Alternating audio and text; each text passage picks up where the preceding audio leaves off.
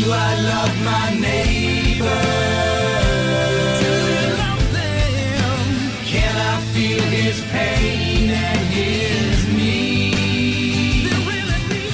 Welcome to Freedom to Choose, brought to you by Just As I Am Ministries, giving hope to people caught in the devastation of addiction. Hosts Rich and Susan Kohlenberg found freedom from 25 years of out-of-control drug and alcohol addiction. They are living testimonials, and in their series, The Kingdom of God, What Went Wrong with the Human Brain, Rich and Susan share messages on the problems we face and how Jesus Christ is the remedy to reasoning and thinking right thoughts. Learn how to break free from the chains that may bind you or your loved ones. Here's Rich and Susan on Freedom to Choose. Hello, everyone. My name is Rich Kohlenberg. And my name is Susan Kohlenberg. And once again, we'd like to welcome you to our series, The Kingdom of God, What Went Wrong with the Human Brain. And for your reference, we are now on program 21, Coming Out of Egypt, part 5. And, you know, if you want to catch some of our previous programs, you can always go to www.justasimministries.org, click the Listen Now button, and you can catch the previous programs, get all caught up if you haven't heard them yet.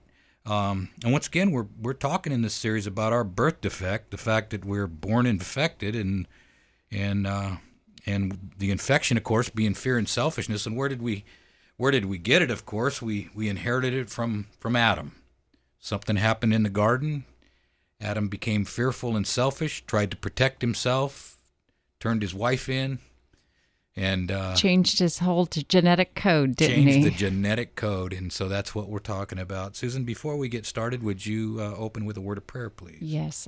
Our Father in heaven, we thank you so much that despite our genetics, you give us the ability and the power when we're connected with you to have changed lives. And we just ask right now that you will send your Spirit to be with us, and to everyone who's listening, that we may all draw closer to you and to understand more clearly the illness that we all carry around and the remedy that you have to cure us.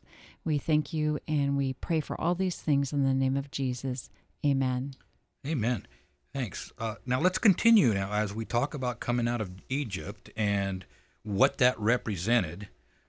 Now, what did we determine last time, Susan? We determined last time that the coming out of Egypt represents leaving the old ways behind. But it's not just the old ways, the behavior, but it's also dealing with the root cause, not just the symptom. You know, I'm glad you said the word root cause. We have a mow strip at our house, and that mow strip is raising up, and it's got cracks in it, and it's raised up about 3 inches, and it's starting to look a little bit unsightly. It's a problem. But the problem is not the mow strip. Right, it's what's buried underneath it. What's buried underneath that's the pushing it up. Problem. For me to fix the problem, I have to get down to the root, cut the root, re-backfill it, and then put a new mow strip in. Right, because what you could do is you could just go ahead and put a new mow strip. Tear out the mow strip and put a new one in, but boom, you're going to have the same problem again. You're going to have the same issue. Right. See, the addiction is a symptom of something going on deep inside of an individual. Usually when a person's overcome by our hereditary condition of fearfulness and selfishness, the addictive behavior follows. Right. Addictive behaviors are our defense mechanism, if you will. And it's interesting because when we say addictive behaviors, it's not just about drug and alcohol. No. Take gossip for an example. It's what we characterize as a behavioral addiction. But what's the root cause of that behavior? And it's insecurity, fear, and a selfish desire to make you look better than others.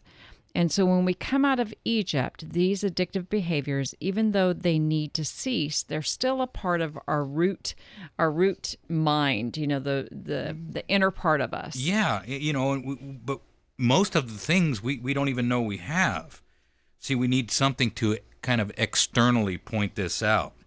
What was one of the... I can, a lot of times husband and wives like to point out and their partners what's wrong with them, right? Exactly. That's kind of what went on when they came out of Egypt. What's one of the first things that God gave the Hebrews after they came out of Egypt? After they were dying of thirst, and he gave them water, and then they were starving, he gave them manna. Then he did something. What did he give them? He gave them a bunch of rules. Why? Well, because so that they could live together without harming themselves. So they could see what was wrong with their behavior. It's just like when you have an unruly house. Mm-hmm. In order to control the house, you got to rules. have some rules. Rules are for the immature. They are to protect the immature till the immature are mature enough to protect themselves. That's what rules are for. Right, because that selfishness just really overrides everything. Exactly. Now, was this the ideal? No. But it's the only way that God could treat his patients at that time. Right, because when Jesus comes, he switches everything up. So everybody thought. He did something with the rules, and what was it? He actually explained the true meaning of those rules. Yes, yeah. If you pick it up here in Matthew 5:21, Jesus says, "You've heard that it was said by them of old, 'Thou shalt not kill, and whosoever shall kill shall be in danger of the judgment.' But I say to you that whoever is angry with his brother without a cause should be in danger of the judgment. You've heard that it was said by them of old," 5:27, "Thou shalt not commit adultery. But I say to you, whosoever looks on a woman to lust after her has already committed adultery with her in his heart." Right. So what has Jesus just done? He has taken God's law to an entirely new level. All the law can do for us is to point out what's wrong. It's just like an X-ray machine or an MRI machine. There is absolutely zero healing power in the X-ray machine or the MRI. Those machines can only point out what's wrong, but they cannot heal the damage that is done. Nope. Christ does the healing. See, Galatians puts it real plainly in Galatians 3:24.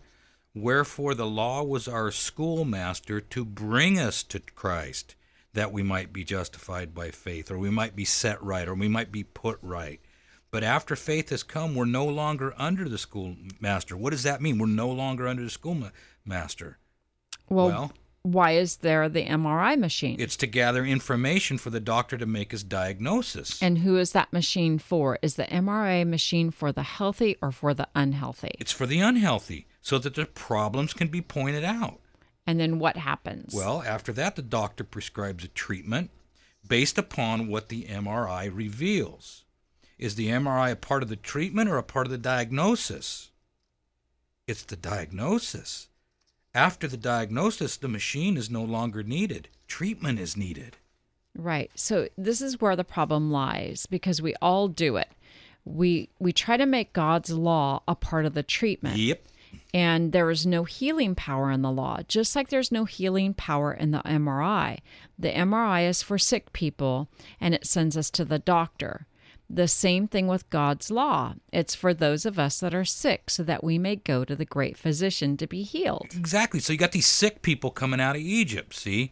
And after God gives them the Ten Commandments, he gets very, very particular with the civil laws. Very descriptive. In fact, so descriptive, like in Exodus 21:18, "When men quarrel and one strikes the other with a stone or with his fist, and the man does not die but takes to his bed, then if the man rises again and walks outdoors with his staff, he who struck him shall be clear. Only he shall pay for the loss of his time, and he shall have him thoroughly healed." See, God's getting down to the very nitty-gritty. In case this happens, you children must do this. In case this happens, you children must do this. He's got to spell it out for them, because they don't. See, the law is for the immature until they can gain the maturity to protect themselves. So why was God this descriptive? Why were there, and not only that, but why were the punishments so severe? So where were they coming out of? Egypt. And what was going on there? It was that they had lost their moral compass, because many times people can look at that and read that in the Bible, and they behold that and they love that condemnation and that punishment rule that God had to use when they were, to help them, keep them from killing each other. Exactly. But we want to say, well, that's what God is like. He wants to, put the hammer down on you. Yeah. See, when people lose their moral compass, sometimes drastic measures and extreme consequences must be put into place in order for the people to live amongst each other without harming one another. Right. So basically, they were in prison, worshiping other gods, and to some degree, they were all right with that, right? Because they said they'd rather go back. Let's go back. I mean, Right. I'm okay with that. Right. You know. And addiction recovery just runs super parallel with this entire scenario of coming out of Egypt. From the blood on the doorpost to the Red Sea to the dying of thirst to the starving to the giving of the law. All the stages are necessary to help get the Egypt out of us. Yep. I mean, sometimes an addict will have to do what we call 90 and 90. That's 90 NA meetings in 90 days because the thought processes are so damaged that that's what's required to nurse them back to a healthier state of mind. The children of Israel were prescribed many, many years of very strict laws because their thought process and their moral compasses were so damaged that that's what was required to nurse them back to a healthier state of mind. Right, because we're all recovering from the infection of fear and selfishness. We are all wandering in the wilderness. One of our great tendencies is to do what happens next in the story of Exodus. And this is interesting because in 32:1, the Bible says, when the people saw that Moses delayed to come down from the mountain, the people gathered up themselves to Aaron and said, "Make us gods who shall go before us. As for this Moses, the man who brought us up out of the land of Egypt, we don't know what's become of him." So Aaron said to them, "Take off your rings of gold that are in your ears, and your wives and your sons and your daughters, and bring them to me." And Exodus 32:4-6 says, "And he received the gold from their hand and fashioned it with a graving tool and made a golden calf.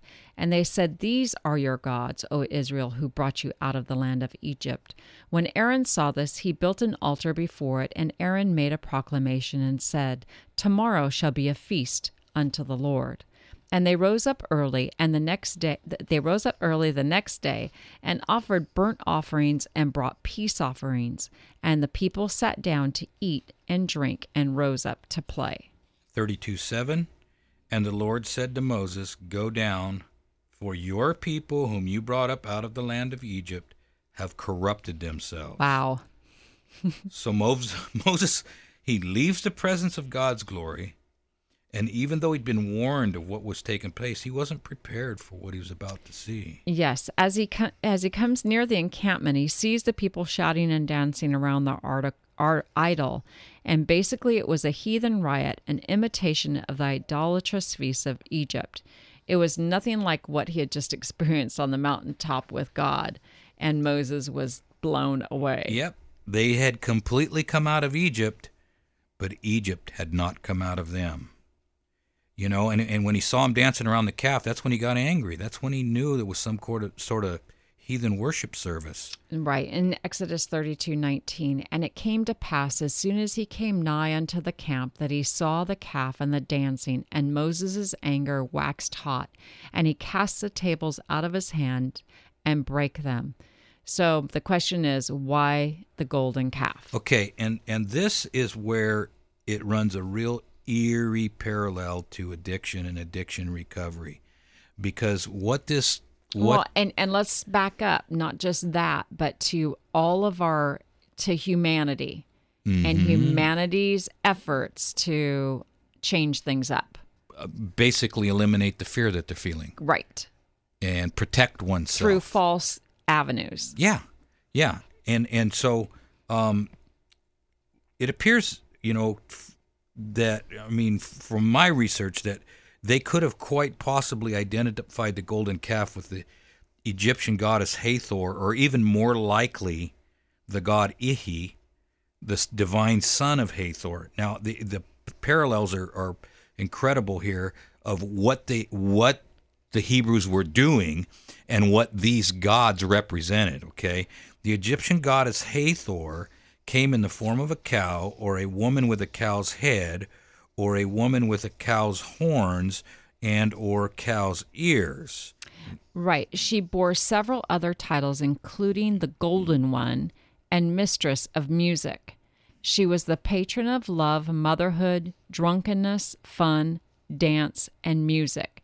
So the worship of Hathor degenerated into immorality, and she is depicted in some scenes and statues as a sensual young woman. I mean, you can kind of picture it there. I mean, that's what that worship service was. It was a drunken orgy around a golden calf. Right. So Ihi, Hathor's son, but besides that, Hathor, this was interesting, because besides that, Hathor was the protector of travelers from Egypt to various areas, including Sinai. Which is where they had just gone. Where they gone, right. See? And Ihi, Hathor's son, had a nature that was sometimes coupled with the nature of the animal god who led the departed souls of the Egyptians through the quote-unquote desert of death.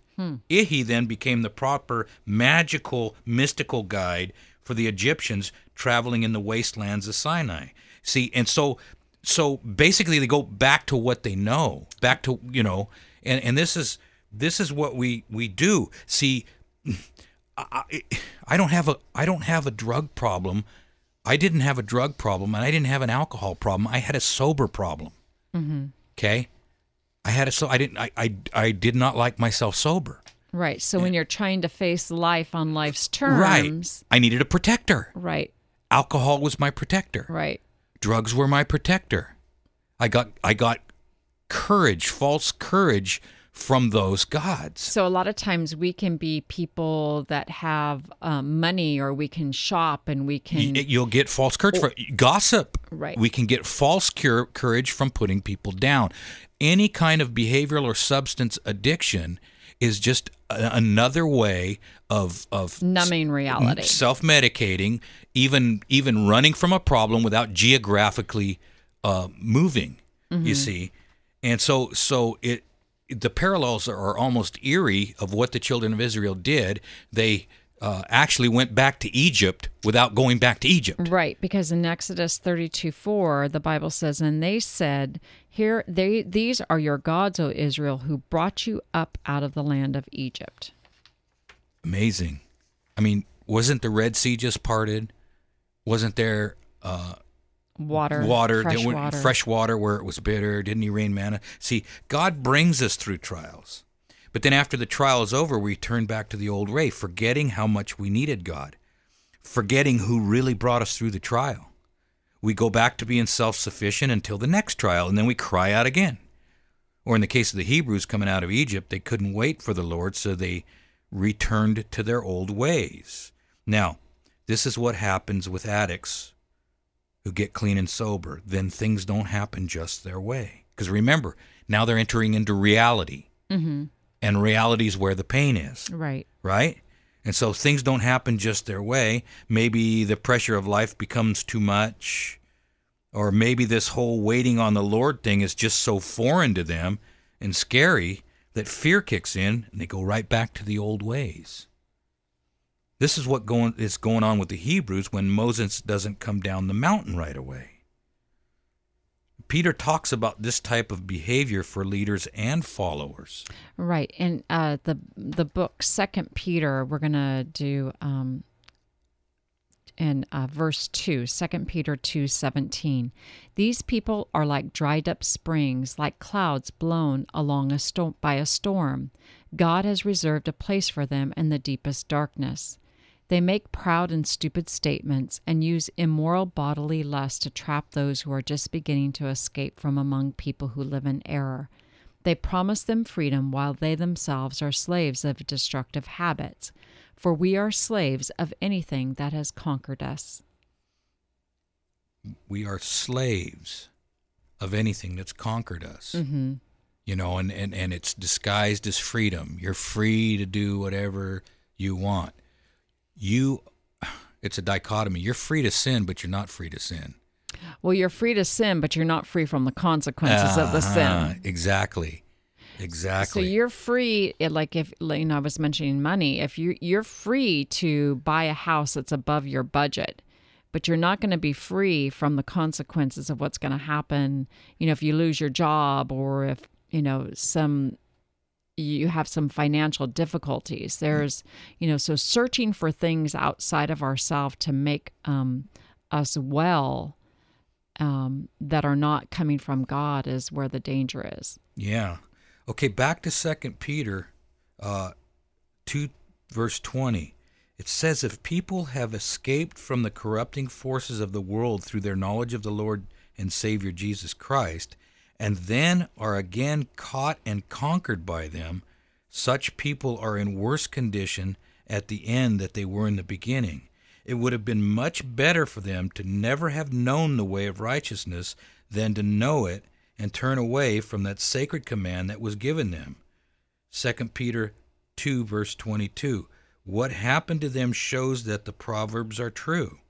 A dog goes back to what has been vomited, and a pig that has been washed goes back to roll in the mud. You know, we got a new addition to our household. Well, not our household. Not our household. But to the barn out there. And what's his name? His name is Elvis. And what is he? He's a big big potbelly pig. He's a big potbelly pig. He's big. Yeah, someone was moving and they needed to a home for him. They needed to find and so we went and we got the horse trailer and we went and we picked up this pig. Mm-hmm. And Elvis is pretty cool. He's got his own personality and stuff. But there's one thing that he does. We got a little kiddie pool for him. And we fill that kiddie pool up with nice, fresh, clean water. Mm-hmm. And Elvis, he goes, when it gets hot, he goes, hops in that water.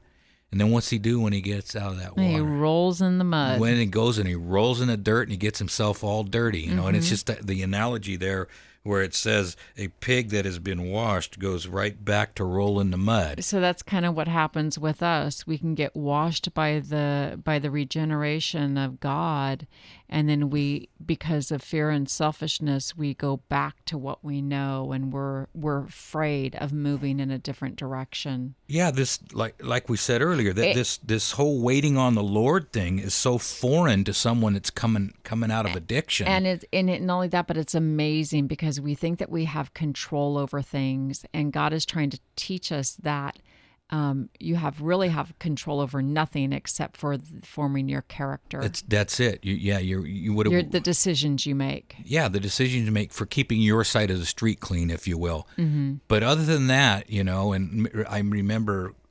the big book of AA, and I'll always remember that this where it talks about we want to be the director, we want to be the lead actor.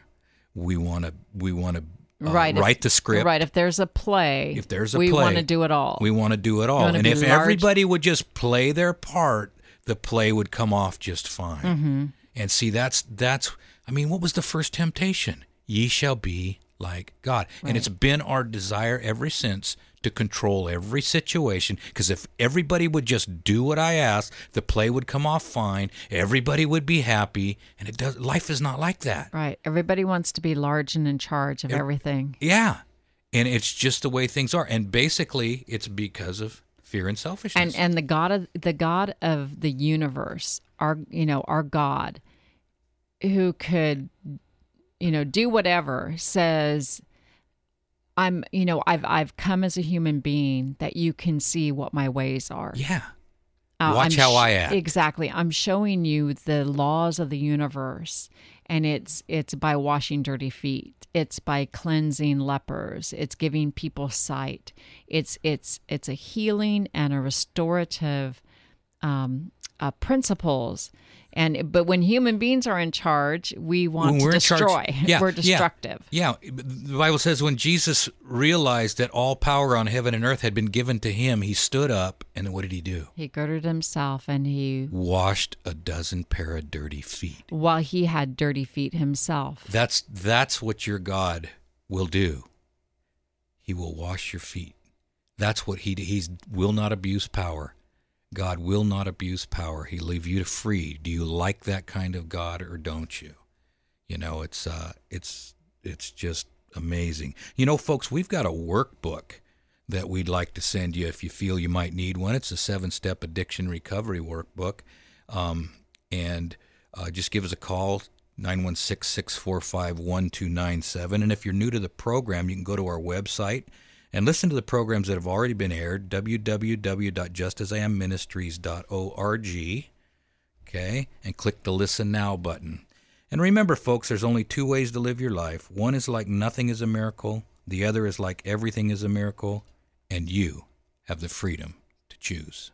Do I love my neighbor?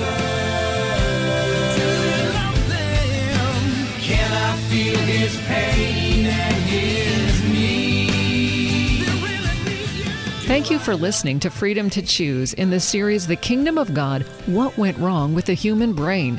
If you or someone you know is living in the captivity of addiction and having trouble finding freedom, Rich and Susan Cullenberg are living testimonials that God does work miracles. They've created a 7-step biblically based handbook and a recovery workbook to move those you love toward freedom. If you'd like to order the Addiction Recovery Workbook for yourself, someone you know, or your church, call Rich and Susan at 916-645-1297 or go to justasIamministries.com and they'll send one to you. As a nonprofit, they are supported by people like you. Contact them at 916-645-1297 or online at justasIamministries.com. Thank you for listening. And remember, you can do all things through Christ who strengthens you.